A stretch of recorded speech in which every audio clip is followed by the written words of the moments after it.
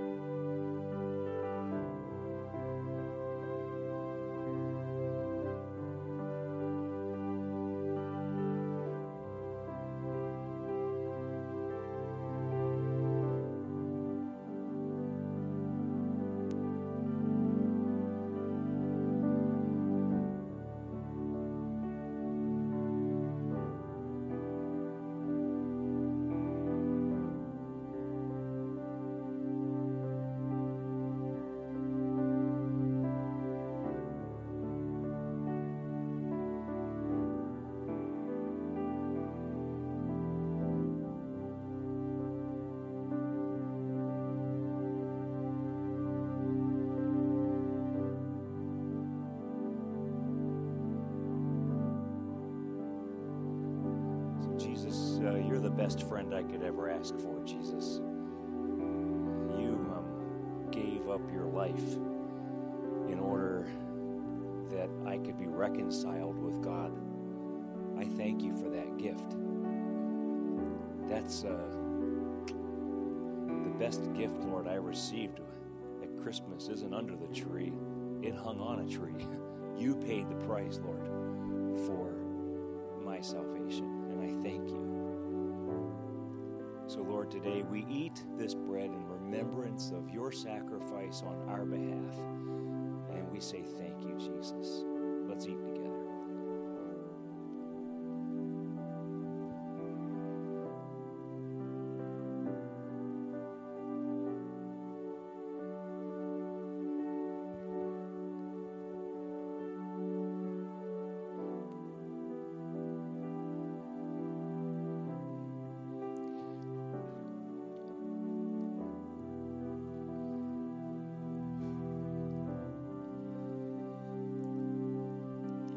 This gold box is a replica of the Ark of the Covenant that we read about in the Old Testament.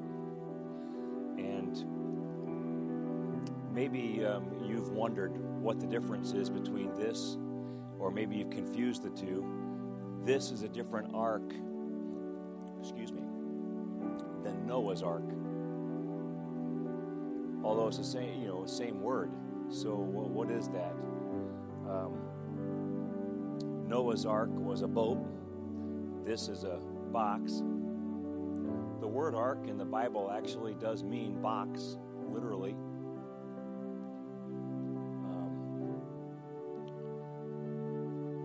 I was thinking, it's not about the box. It's about what's in the box. That's where the life is. Consider even the story of Noah's Ark. God destroyed the earth. Everything that was living, left alive, was where? In the box, wasn't it? God literally spared humanity and all of creation by what was placed in that box.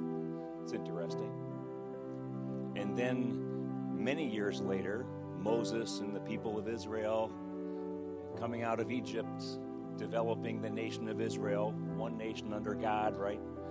They have the Ark of the Covenant. And what was contained in the Ark of the Covenant? There were three very important things that were put in this box.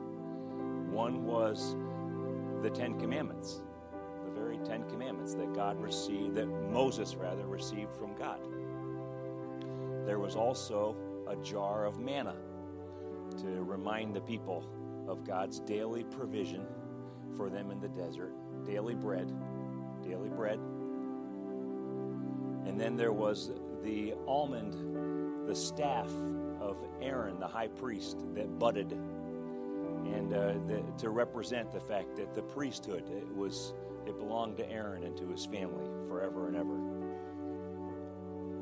So you have the Word of God, you have the daily bread, and then you have the priesthood represented in this box, right? Last Sunday, I noted that the Ark of the Covenant had become the most sacred object in all of Israel. Heavily guarded, heavily protected, heavily admired and kept in respect and awe as best they could, because the Ark actually became the very symbol to them of God's presence.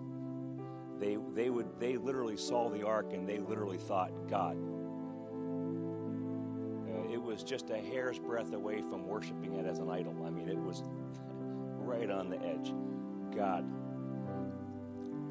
And last Sunday we noted, right? Christmas time, God in the box became God in the flesh.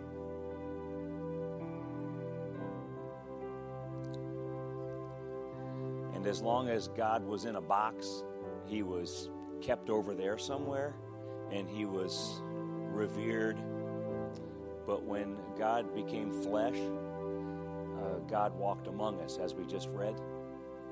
God allowed himself to be crucified on a cross to pay for our sins, to make us right with himself. God in a box became God in the flesh.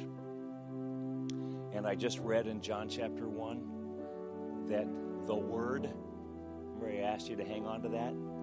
The Word became flesh. Are you catching that connection? I'm hoping.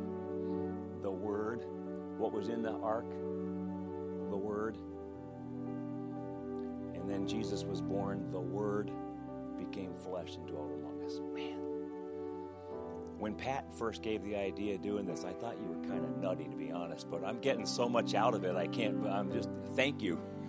I'm getting tons of great nuggets out of this. So this morning, we celebrate Advent together. I'll be quiet now. I got more to share next. I'm holding back, actually. There's another thought I got next week. But anyway, this morning, my sister Vicky is going to come and she's going to read our Advent reading.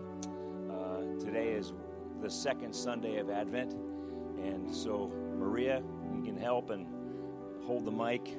Huh? I don't know that you need a microphone, Vicky, because your voice is loud enough. But it's, yeah, please turn around, yeah. And I'll light the candles while you're reading.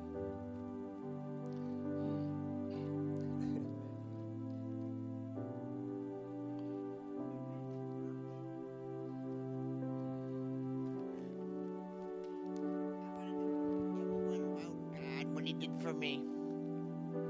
He saved me. I was almost dead, and the pastor, they brought me up, and I went, and the pastor held me up, and he said, I came alive. I don't know what he said. But you, Bethlehem, who? Ethelbeth. Though you are small among the clans of Judah, out of you will come from me one who will be ruler over Israel, whose origins are from of old, from ancient times. Amen. Amen. This is Luke 2. In those days, Caesar Augustus issued a decree that a census should be taken of the entire Roman world. This was first census which took place while Quirinius was governor of Syria, and everyone went to their own town to register. So Joseph also went up from the town of Nazareth into Galilee to Judea too, Bethlehem of the town of David, because he belonged to the house and line of David. He went there to register, and Mary was pledged to be married to him and was expecting a child. While they were there, the time came for the baby to be born, and she gave birth to her firstborn, a son. She wrapped him in clothes and placed him in the manger, because there was a guest room available for them. His name was Jesus. Amen.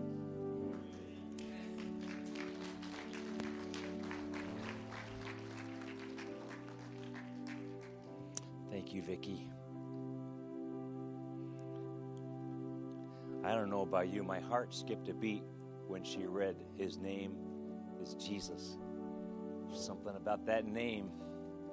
Whew. I love Jesus. The cup, it celebrates and reminds us of the blood of Jesus. The fact that God would actually allow his own blood to be spilled on your behalf and mine. The Bible tells us that without the shedding of blood, there can be no forgiveness of sins. In other words, friends, there's no such thing as a small sin. I know some people think, oh, I never murdered anybody, so I'm not that bad. It's not about that.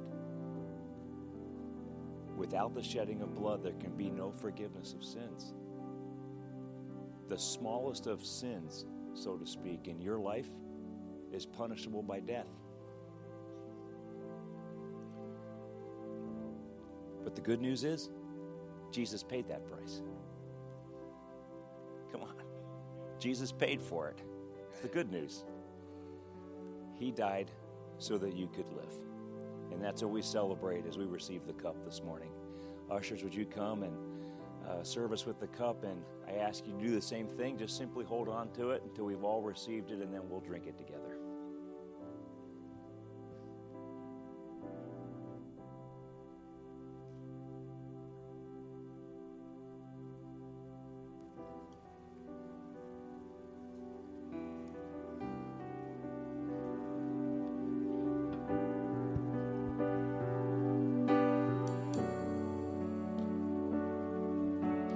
On that dark night that you were betrayed,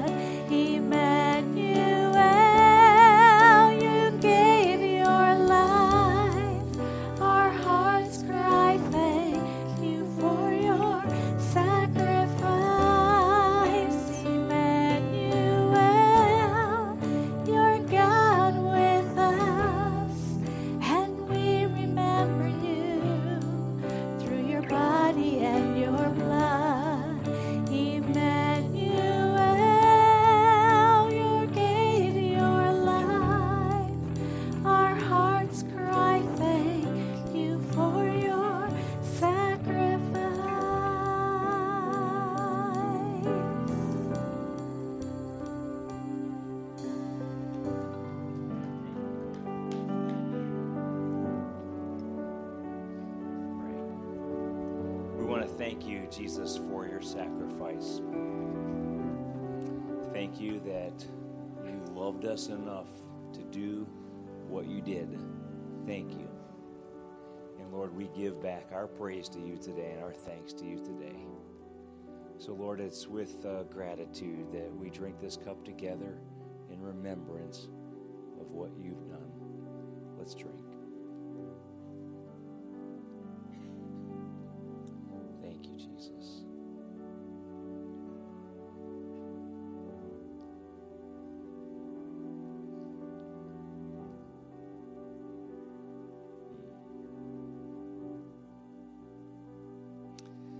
Thank you, Lord. Father, I want to now pray for the word. And I pray, Lord, that as our brother comes to teach, that Spirit of God, you would use him. And we do ask, Lord, that you would take us as a church to the next level in our worship, Lord, our expression of worship. Lord, I pray, take us deeper with yourself, we ask this day. In Jesus' holy name, amen. Amen. Thank you, worship team. That was great, huh?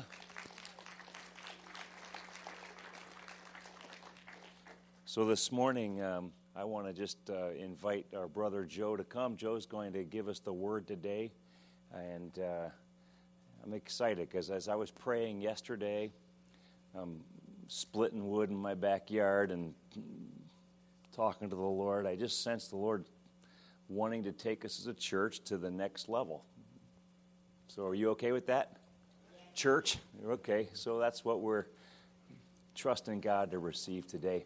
But Lord, I just pray you anoint Joe today as he brings the word, and you speak through him, God. So God, we give you editorial privileges.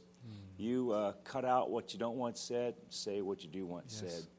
And Lord, we're eager to receive from you today. In Jesus' name, amen. Amen. Thank you. Joey Praise D. the Lord. He says that's my stage name, Joey D. Praise the Lord, everybody. How's everybody doing? Praise God. Well, I'm glad to be up here again. For those of you who weren't here, just a little over a month ago, I had a chance to preach here for the very first time. I guess it went okay. They had me back. I didn't break a microphone or anything like that. So it's just good to be here. And, every church across America, across the world is getting already geared up for Christmas. You can see it in the decorations and the special events and activities that happen in the service. And even in the church signs, you ever see those church signs like through your emails or online? There's church signs in front of the churches that say unique things. So the churches across America are trying to connect with the community in their area, just trying to get them into the Christmas mood. So we have a few of those church signs to show you, and let's see if they really work. Can you work with me on that? So here's the first one. For those that watch that show, Dancing with the Stars, you now have Dancing with the Stars in Bethlehem. So who knows? Maybe in their community they have a lot of dancers, and that'll get your attention, right? So this next one is for those that like making lists. Let's go see that. I'm also making a list and checking it twice. God. Now here's one from a church that wants to clear this up. It's right here. It says, Santa Claus never died for anyone. Isn't that true? And this is a church telling you what they want for Christmas. What do they want? We want for Christmas is your presents. And this next one is for those that ever wonder, what does God want for Christmas? Look in the mirror. And here's one from a church that knows exactly how to make all visitors feel welcomed.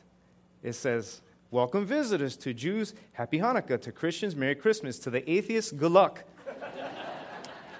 I'm sure Pastor Jim Price is going to get an email or two on that one.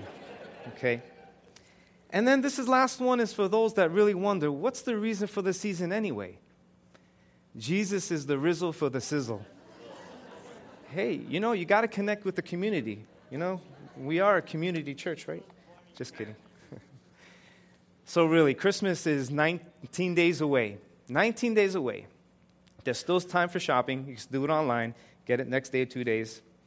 But what I want to bring your attention today is the sermon title is Christmas, a Worship Journey, and it's found in Matthew chapter 2. Matthew chapter 2. So open up your Bibles to Matthew chapter 2. Get your Bible app out. If you don't have the Bible app, you can go ahead and download it now. God will be okay with it. You're downloading the Bible, right? You know, if it was Candy Crush, that might be a different story. But what I want to draw your attention in this message and in this Christmas season is the story of the Magi that we find in Matthew 2. And their journey, if you really step back and look at the whole picture, it's about their journey was one of worship from beginning to the end. All right? So I'm using actually the New King James Version, and if you don't have your Bible or the app, it will be on the screen, but I encourage you to stay there because we're going to be going back and forth with this.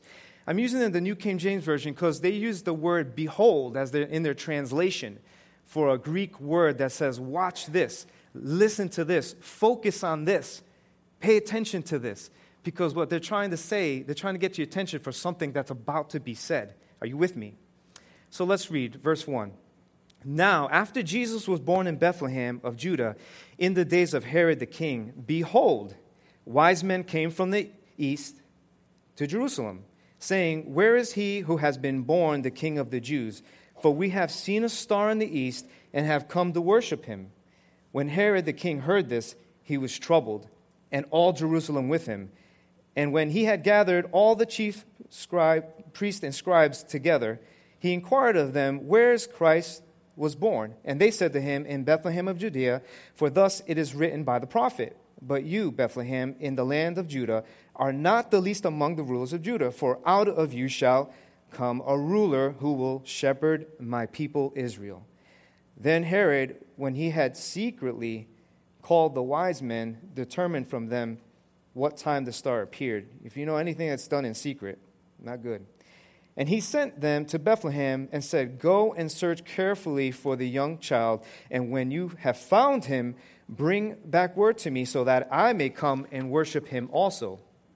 And when they heard the king, they departed, and behold, the star which they had seen in the east went before them, till it came and stood over where the young child was. And when they saw the star, they rejoiced with exceedingly great joy.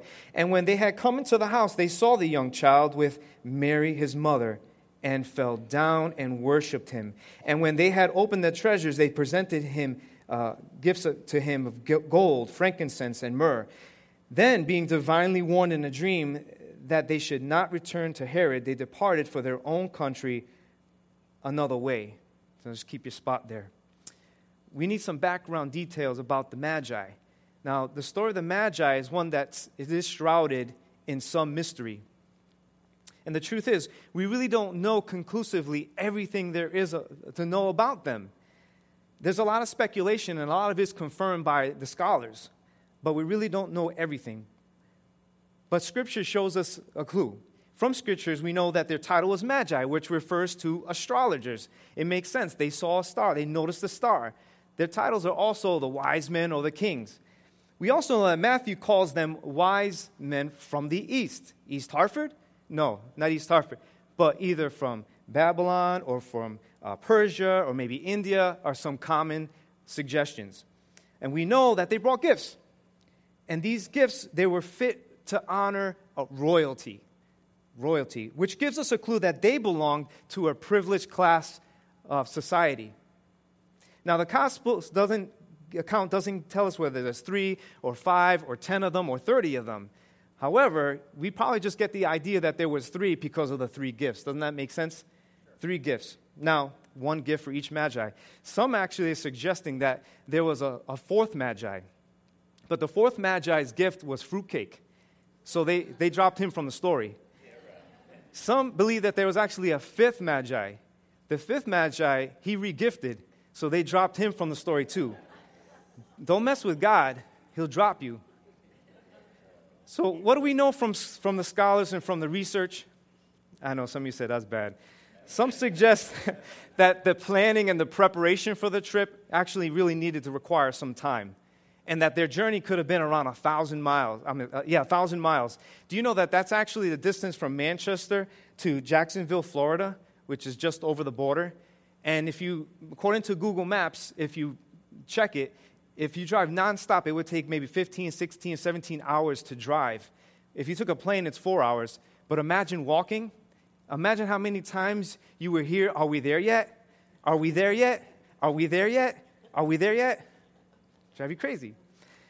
They actually believe that it could have taken about 2 or 3 months to reach Jerusalem. They didn't have the privileges that we have of travel today, like highways and high speed and cars, luxury cars, and our tablets and our phones to stay entertained through this journey.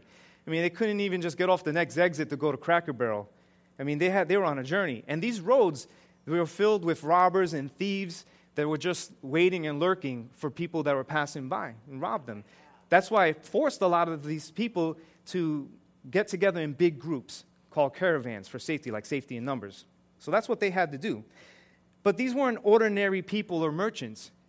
They were prominent men of society, like dignitaries. Dignitaries because of their status or their position or their role.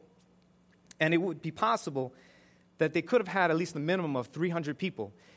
300 people with a full escort, an army escort, and their servants. And that would explain why they caused a stir in Jerusalem. That would have got the attention of the people of Jerusalem. That would have got the attention of King Herod, that 300 people of obvious position and status came to Jerusalem. That would get somebody's attention.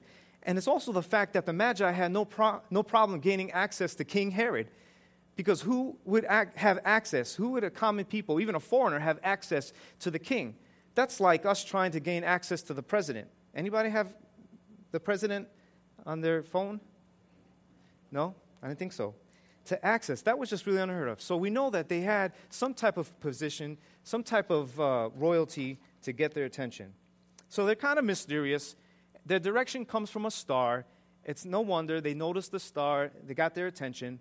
They appear seemingly out of nowhere, and they start asking questions about this new king to the king of that time. You got to understand that King Herod was crowned the king of the Jews in that area by Rome. And so now foreigners are coming, getting his attention. What are you talking about? A new king, the king of the Jews. So here was their journey and some background and some detail and some information about that. What's the application of this story for us? Why would God choose to include this story in the gospel? There's a lesson for us. There's a lesson for us to learn. It's a benefit. It's to show us how do we approach in our journey to Christ and with Christ. And I want to bring to your attention 3 steps of the Magi's journey that we can apply every day of our life in our journey. Are you with me? And the first is this. The Magi's journey is one of faith. It's one of faith. Let's look at it in the first half of verse 2. It says, "Where is he who has been born King of the Jews? For we have seen his star in the east." If you drop down a little further in verse 5, it says, "So they said to him, in Bethlehem of Judea, for thus it is written by the prophet, but you, Bethlehem, in the land of Judah, are not the least among the rulers of Judah, for out of you shall come a ruler who will shepherd my people Israel."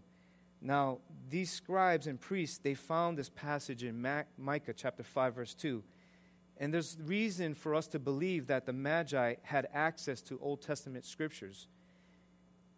The Magi were believing and seeking in faith that this Old Testament prophecy would come true. And when they saw the sign, they set off on their journey. They set off on their journey in faith. And we need to realize, just like they did, that this was a miracle. This birth of Christ was a miracle. Amen. The miracle of this is that if you really think about it, things that are astounding and amazing here on earth, many of you here are probably old enough, I can't include myself, were old enough to see live when man went to the moon. And everyone else, like me, saw it on video. And as amazing and as astounding as that is, there was something far greater and astounding. I mean, it's as if the world stood still when man reached the moon and set foot on it, right? Amen. How many were alive? Okay, you saw it live. Everyone else, we saw it on video. So that must have been an amazing thing and an amazing time. But imagine now God coming to earth, how astounding that would be far more greater, because it's called Christ, keeping his deity, his holy being, coming as a baby, growing up, walking the face of this earth for 30 or so years. That's amazing. But notice this, behold, Christmas is not the celebration of the beginning of Jesus Christ. It's the celebration of his arrival on earth. His true beginnings were not in the stable. Because Colossians 1 says this, Colossians 1, verse 15 through 17. He is in the image of the invisible God, the firstborn over all creation. For by him all things were created, things in heaven and on earth, visible and invisible, whether thrones or powers or rulers or authorities, all things were created by him and for him. He is before all things, and in him all things hold together. The Magi understood this miracle. They understood it so much that they would risk a journey of 1,000 miles. They knew the importance of what this event was. They knew the importance of who God is. There's so much for us to learn about this Magi story. I mean, after all, they're called wise men, right? They're wise. But what would prompt someone to leave the comfort of their homes to go on a dangerous journey? Do you know a lot of people would do that for romance? We see it depicted in movies and in books, long-distance relationships, trying to find that loved one. They would do it. A lot of people would actually do it for wealth. If they knew that if they had to go through a dangerous journey and it would mean treasure or wealth, they would do it. But faith, something in faith, the Magi did it. The Magi did it. As it says here in verse 2, he says, "Where is he who has been born the King of the Jews?" Now, to me, that's a statement and a question at the same time. It's a confident question, a question in faith. There was no doubt in their language that he had been born. Now, the question was, where is he? They were convinced in their faith. They had the faith that he was alive and that he existed. Now, all they needed to do was find him. Their purpose was established, and so they were willing to risk everything to find him. They were willing to leave the safety of their homes to risk an uncertain journey to find the king. And can you imagine your neighbor watching you preparing for a trip? They might be asking, "Hey, Joe, are you going on a journey?" "Well, Bob, yeah, I am." "Well, where are you going?" "Well, I don't know." "All right, well, how far is it?" "Well, I'm not really sure." "Well, how long are you going to be gone for?" "Well, I don't know that either." That almost doesn't make sense. But you see, moving or acting in faith it starts to draw questions from others because they don't see it the way you see it. They don't have it the way that you have it. And you know, they may have said the same thing about Abraham. Look it up. Abraham, God was giving him the promise of a promised land. He had a journey through it. Given a promise, but had a journey for it. There's also Noah. What about Noah? Being told by God that you have to build this gigantic vessel because it's going to rain and the earth is going to be flooded. So imagine Noah's neighbors. It took 40 days and 40 nights, amen, to flood the earth. And here in this ark, and watching everybody, watching Noah build it, that the ridicule that he must have received. Can you just imagine that? Because up until that time, the earth didn't rain. If you look it up and studying it, there was just a mist. It didn't rain. So then to be told, oh yeah, there's going to be water dropping from the sky, and so much so that we're going to be flooded, they're going to like, I've never heard of that before. You're out of your mind. Right? And they may have said the same thing to Peter and Andrew and John and James when they left their fishing nets, their careers, their life to follow Jesus, to become fishers of men. Maybe someone you know has been questioning you and questioning your faith. People can say strange things like, "Are you crazy? Are you insane? Are you out of your mind?" And the response is, "No, I'm not crazy. I'm not out of my mind, but I am certain in my faith." The fact is, a journey with God, a relationship with God, it always requires faith. It involves getting out of your comfort zone. It involves stepping into the unknown. It involves even going and doing things prompted by the Holy Spirit that you normally wouldn't do. Hebrews 11:6 says this, "It's impossible to please God apart from faith." And why? Because anyone who wants to approach God must believe both that he exists and that he cares enough to respond to those that seek him. So God, when you seek God, he'll respond to you. There's no doubt about it, because he's waiting for that. Whenever we take a step, he'll go the mile. Can you remember a time, or maybe you're in a season like this right now, where your faith is tested, and you have to dig deeper into that faith and deeper into that belief that God's got this under control? And yeah, with faith, we should be willing to respond to the challenges of the unknown over and over again in our journey. Because the flesh or the natural feels like it's the unknown, but our spirit has a sense of certainty that it's there. So what is faith? Watch this. Behold, it's what we trust in, but don't yet see that keeps us going. It's trust. Faith is like saying trust. I trust in God. I trust in God. Amen. I trust in God. Can you say that? Are you able to say that today? Hopefully. Amen. If God is willing to guide the Magi on a journey to find Christ, surely God is willing to guide us through life, not with just a star, but with his Spirit. He promised it to us. Amen. Amen. And you know, he kept your life for a reason. Because, well, those around you probably might not know why either, but they experienced the blessing of it. And we're experiencing the blessing of it too. We're thankful. You're a testimony to God. Yeah. Amen. Thank you. I appreciate that. No worries. No worries. So we have to trust God. We have to be willing to do that, right? So let's move along. Step 1, the Magi's journey is one of faith, but it's also, the Magi's journey is one of worship. And this step perhaps is really the whole focus of the story, right? Let's look again at verse 2. It says, "Where is he who has been born King of the Jews? For we have seen a star in the east and have come to worship him." What did they come to do? What did they come to do? What are they going to do? What were they going to do? Oh, just wondering. When the Magi came on their journey, it was for the purpose of worship. I mean, they brought with them the intention to worship. Everything was the intention to worship. And they were also expressing it in these gifts. Okay, I mean, they didn't travel 1,000 miles to deliver a pizza. I mean, they brought with them gold and frankincense and myrrh. And I'm sure that these were not like these little sample things. You ever get one of those little sample perfume things? It's just to make sure whether you like it or not. It's not like the whole thing, you know. See if you like it, like a little dab will do you type of thing. Now, watch this. Behold, I'm sure that the quantity and the quality of these gifts matched the quality of the king. There's something we can learn with this. The quantity and the quality of these gifts that they presented Christ matched the quality of God. And the lesson that we can learn from that is that our worship, it should be a reflection of who he is.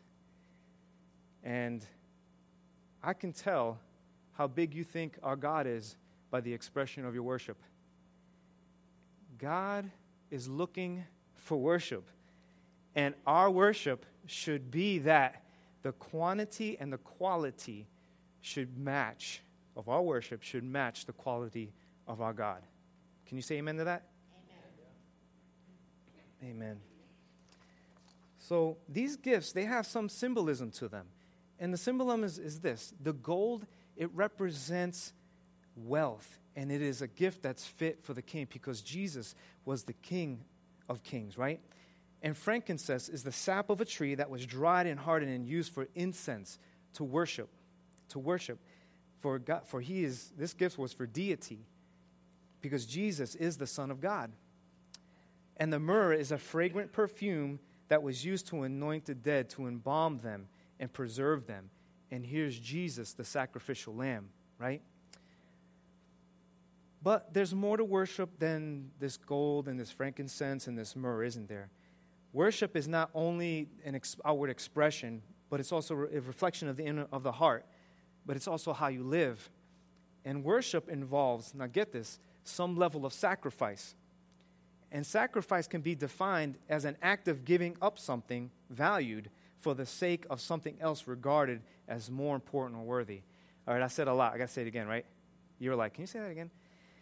Sacrifice can be defined as an act of giving up something valued for the sake of something else regarded as more important or more worthy.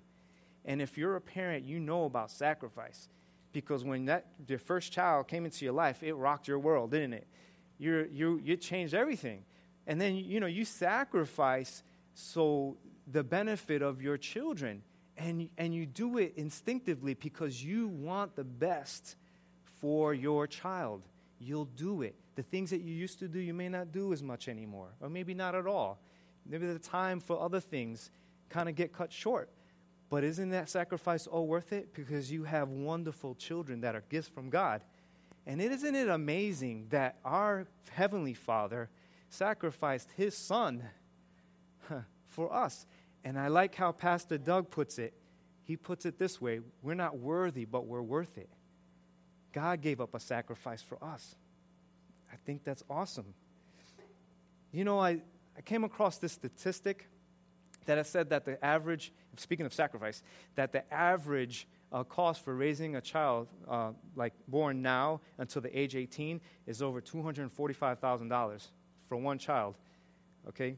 So all children and teenagers, you better thank your mama and your papa. And in baseball terms, where are the baseball fans here? Raise your hand. All right, we got 3 of them. So, do you know, in baseball, there's 2 plays that are actually sacrifice? We have the sacrifice fly and the sacrifice bump. And do you know that going up to the plate, it's the intention of doing that? And you know why? Because that play, even though it's an out, it's going to advance the runners so that runner can get in position to score. So that's how that works. It's a sacrifice. And when we flip this for worship or authentic worship, it costs something. But it also gains something. It may require your time and your effort to worship, but it gains relationship with God. It gets you to see Him more. If you can, flip over to Romans chapter 12. So was a price to be paid for the Magi's worship? Was there a price for that? You bet. I mean, they had given themselves to a long journey. They had sacrificed their own comfort and safety to find Jesus Christ and worship Him. Even David says it like this in 2 Samuel, I will not sacrifice to the Lord my God burnt offerings that cost me nothing. It's interesting. Something just dropped in my spirit.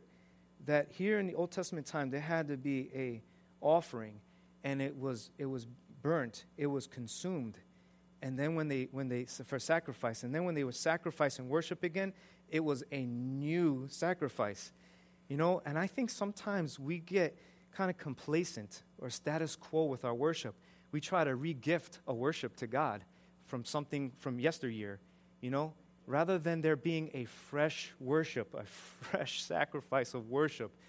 You get that? I hope I'm explaining it the way I got it.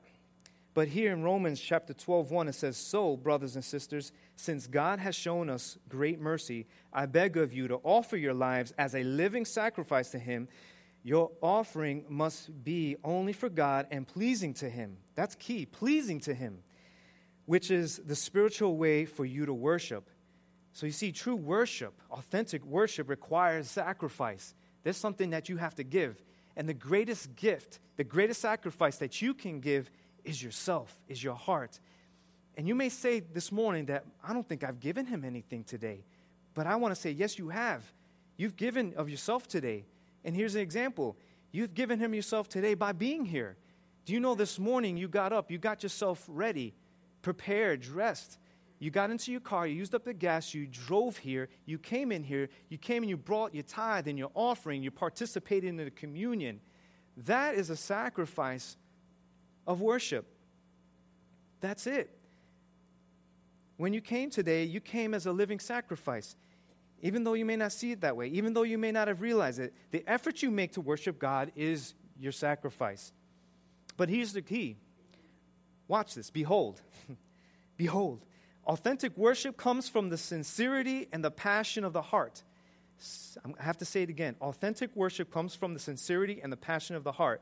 Because get this, we are either authentic or we're synthetic. There's no other way around it. We are either authentic or we're synthetic.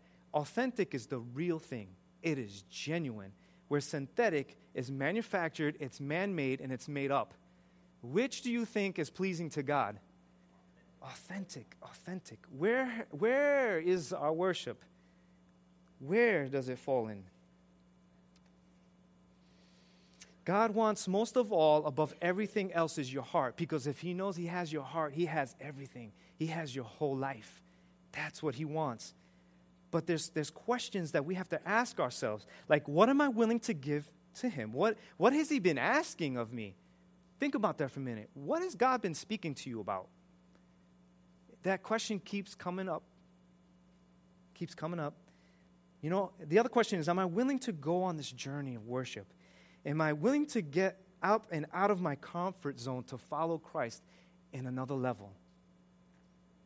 The Magi did. So, are you willing? Are you giving Him your best worship? Are you giving Him authentic worship? And look at it this way. You may not have gold to give God, but you have what's valuable is your talents and your gifts and your abilities. Okay, you may not have frankincense, but you have within you praise and worship that's like incense and aroma that's pleasing to God. And you may not have myrrh, but you can be a living sacrifice that honors Him in everything you do. Worship Him with what you have. Worship Him with your best. God does not expect more than what you have. Do you have that? You don't have to compare yourself to anyone else. You don't have to compare and contrast. It's you. It's what you have. And that's what God's expecting from us.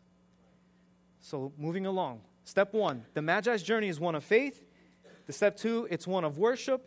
And also step 3 is the Magi's journey is one of life change. Because you can't have all of this and get into the presence of God and not have life change. Amen? Because if you look at it in the perspective of the Magi, meeting Christ was life-changing. And we may not have the privilege of seeing all the details and everything that they experienced and the ramifications of that.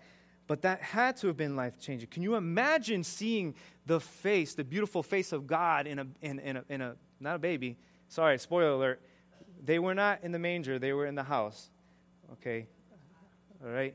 So, looking at the beautiful face of a child, that's God. God. Imagine that. If we look at verse 10, back in Matthew 2, it says here, when they saw the star, they rejoiced with exceeding great joy. And when they had come into the house, they saw the young child with Mary, his mother, and fell down and what? And when they had opened their treasures, they presented him gifts to him, gold, frankincense, and myrrh. And then watch this. They, then being divinely warned in a dream that they should not return to Herod, they departed for their own country another way. You know, they saw the star. They saw it reappear. It led them to Jesus. And what did they do? They rejoiced. They knew they were close. Their response is one of humbling their hearts and bowing down. Because when they saw him, what did they do? They fell down. In other words, their posture changed. They were kneeling down. They were bowing down. That was a gesture and expression of reverence and respect to the King of Kings and the Lord of Lords. Because you know what we really have is we have royalty that was bowing down to royalty. The royalty of royalty, the King of Kings and the Lord of Lords. Imagine that. I think that's an awesome visual. And here, once you encounter the presence of God, His presence, it influences you. It goes with you. You're just never the same.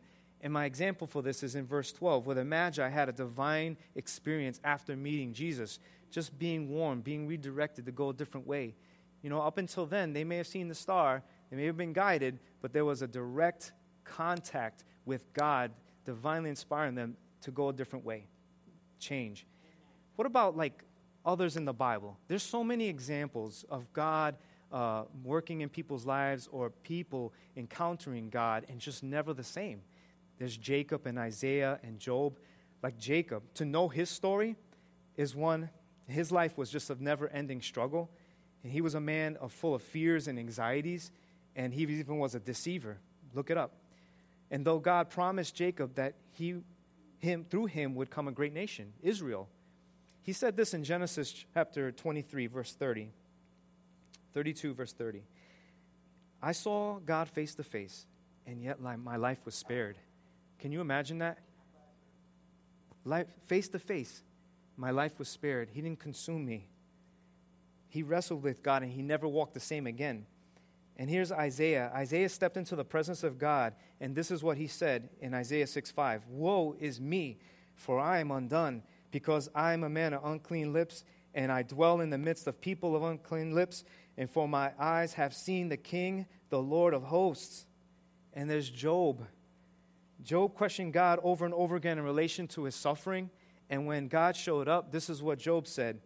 I'm speechless. In awe, words fail me. I should have never opened my mouth. I've talked too much, way too much, and I'm ready to shut up and listen. That's in the Message version of that. So in case it didn't sound familiar. Chapter 40. So imagine Job, now when he met God, he had a different perspective. Your perspective changes. Because like if you wear glasses, you know that in your vision, there's just something that needs to be adjusted. And when you put the glasses on, it's corrective vision lenses. And when you meet God, he begins to put like lenses over your eyes to have a different perspective, to have a correction in your vision and your sight, to see things more like he sees it and not more how we have been seeing it. Are you with that? Isn't that awesome? Man, people have been changed when they've been in the presence of God. That's what's happening when we are in the presence of God. We become changed. That's what happens when the Magi encountered Christ. They were changed. That's what happens when we encounter Christ and we accept him as our Lord and Savior. And earlier there was an invitation for that, and you might not have taken the invitation. No one has to invite you, only God, really. And I hope that you don't leave here before leaving and doing that. So that's what happens. You change. You become transformed. You change. Your plans will change. Your direction will change. Your life will change. Your destiny will change. In fact, your eternity changes. Do we want to encounter Christ this Christmas? If you seek him, you will find him. And when you do like the Magi and bow before him. Amen. Amen. Let's stand together for just a minute.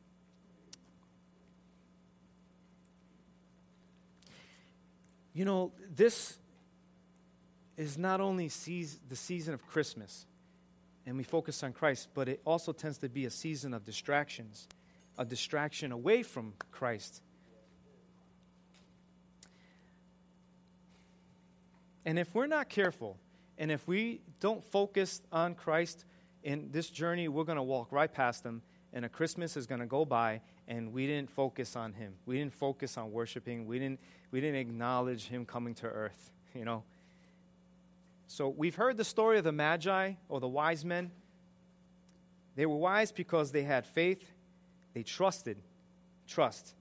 They were wise because they worshiped, and they were wise to allow their lives to be changed forever. How about you? Are you needing that change? I feel like God spoke to me about someone, or maybe more than one, that this morning your relationships are not right with those around you, like horizontally, because your relationship is not right vertically with God. And he says, first seek me, and then all these other things will, in other words, come into order.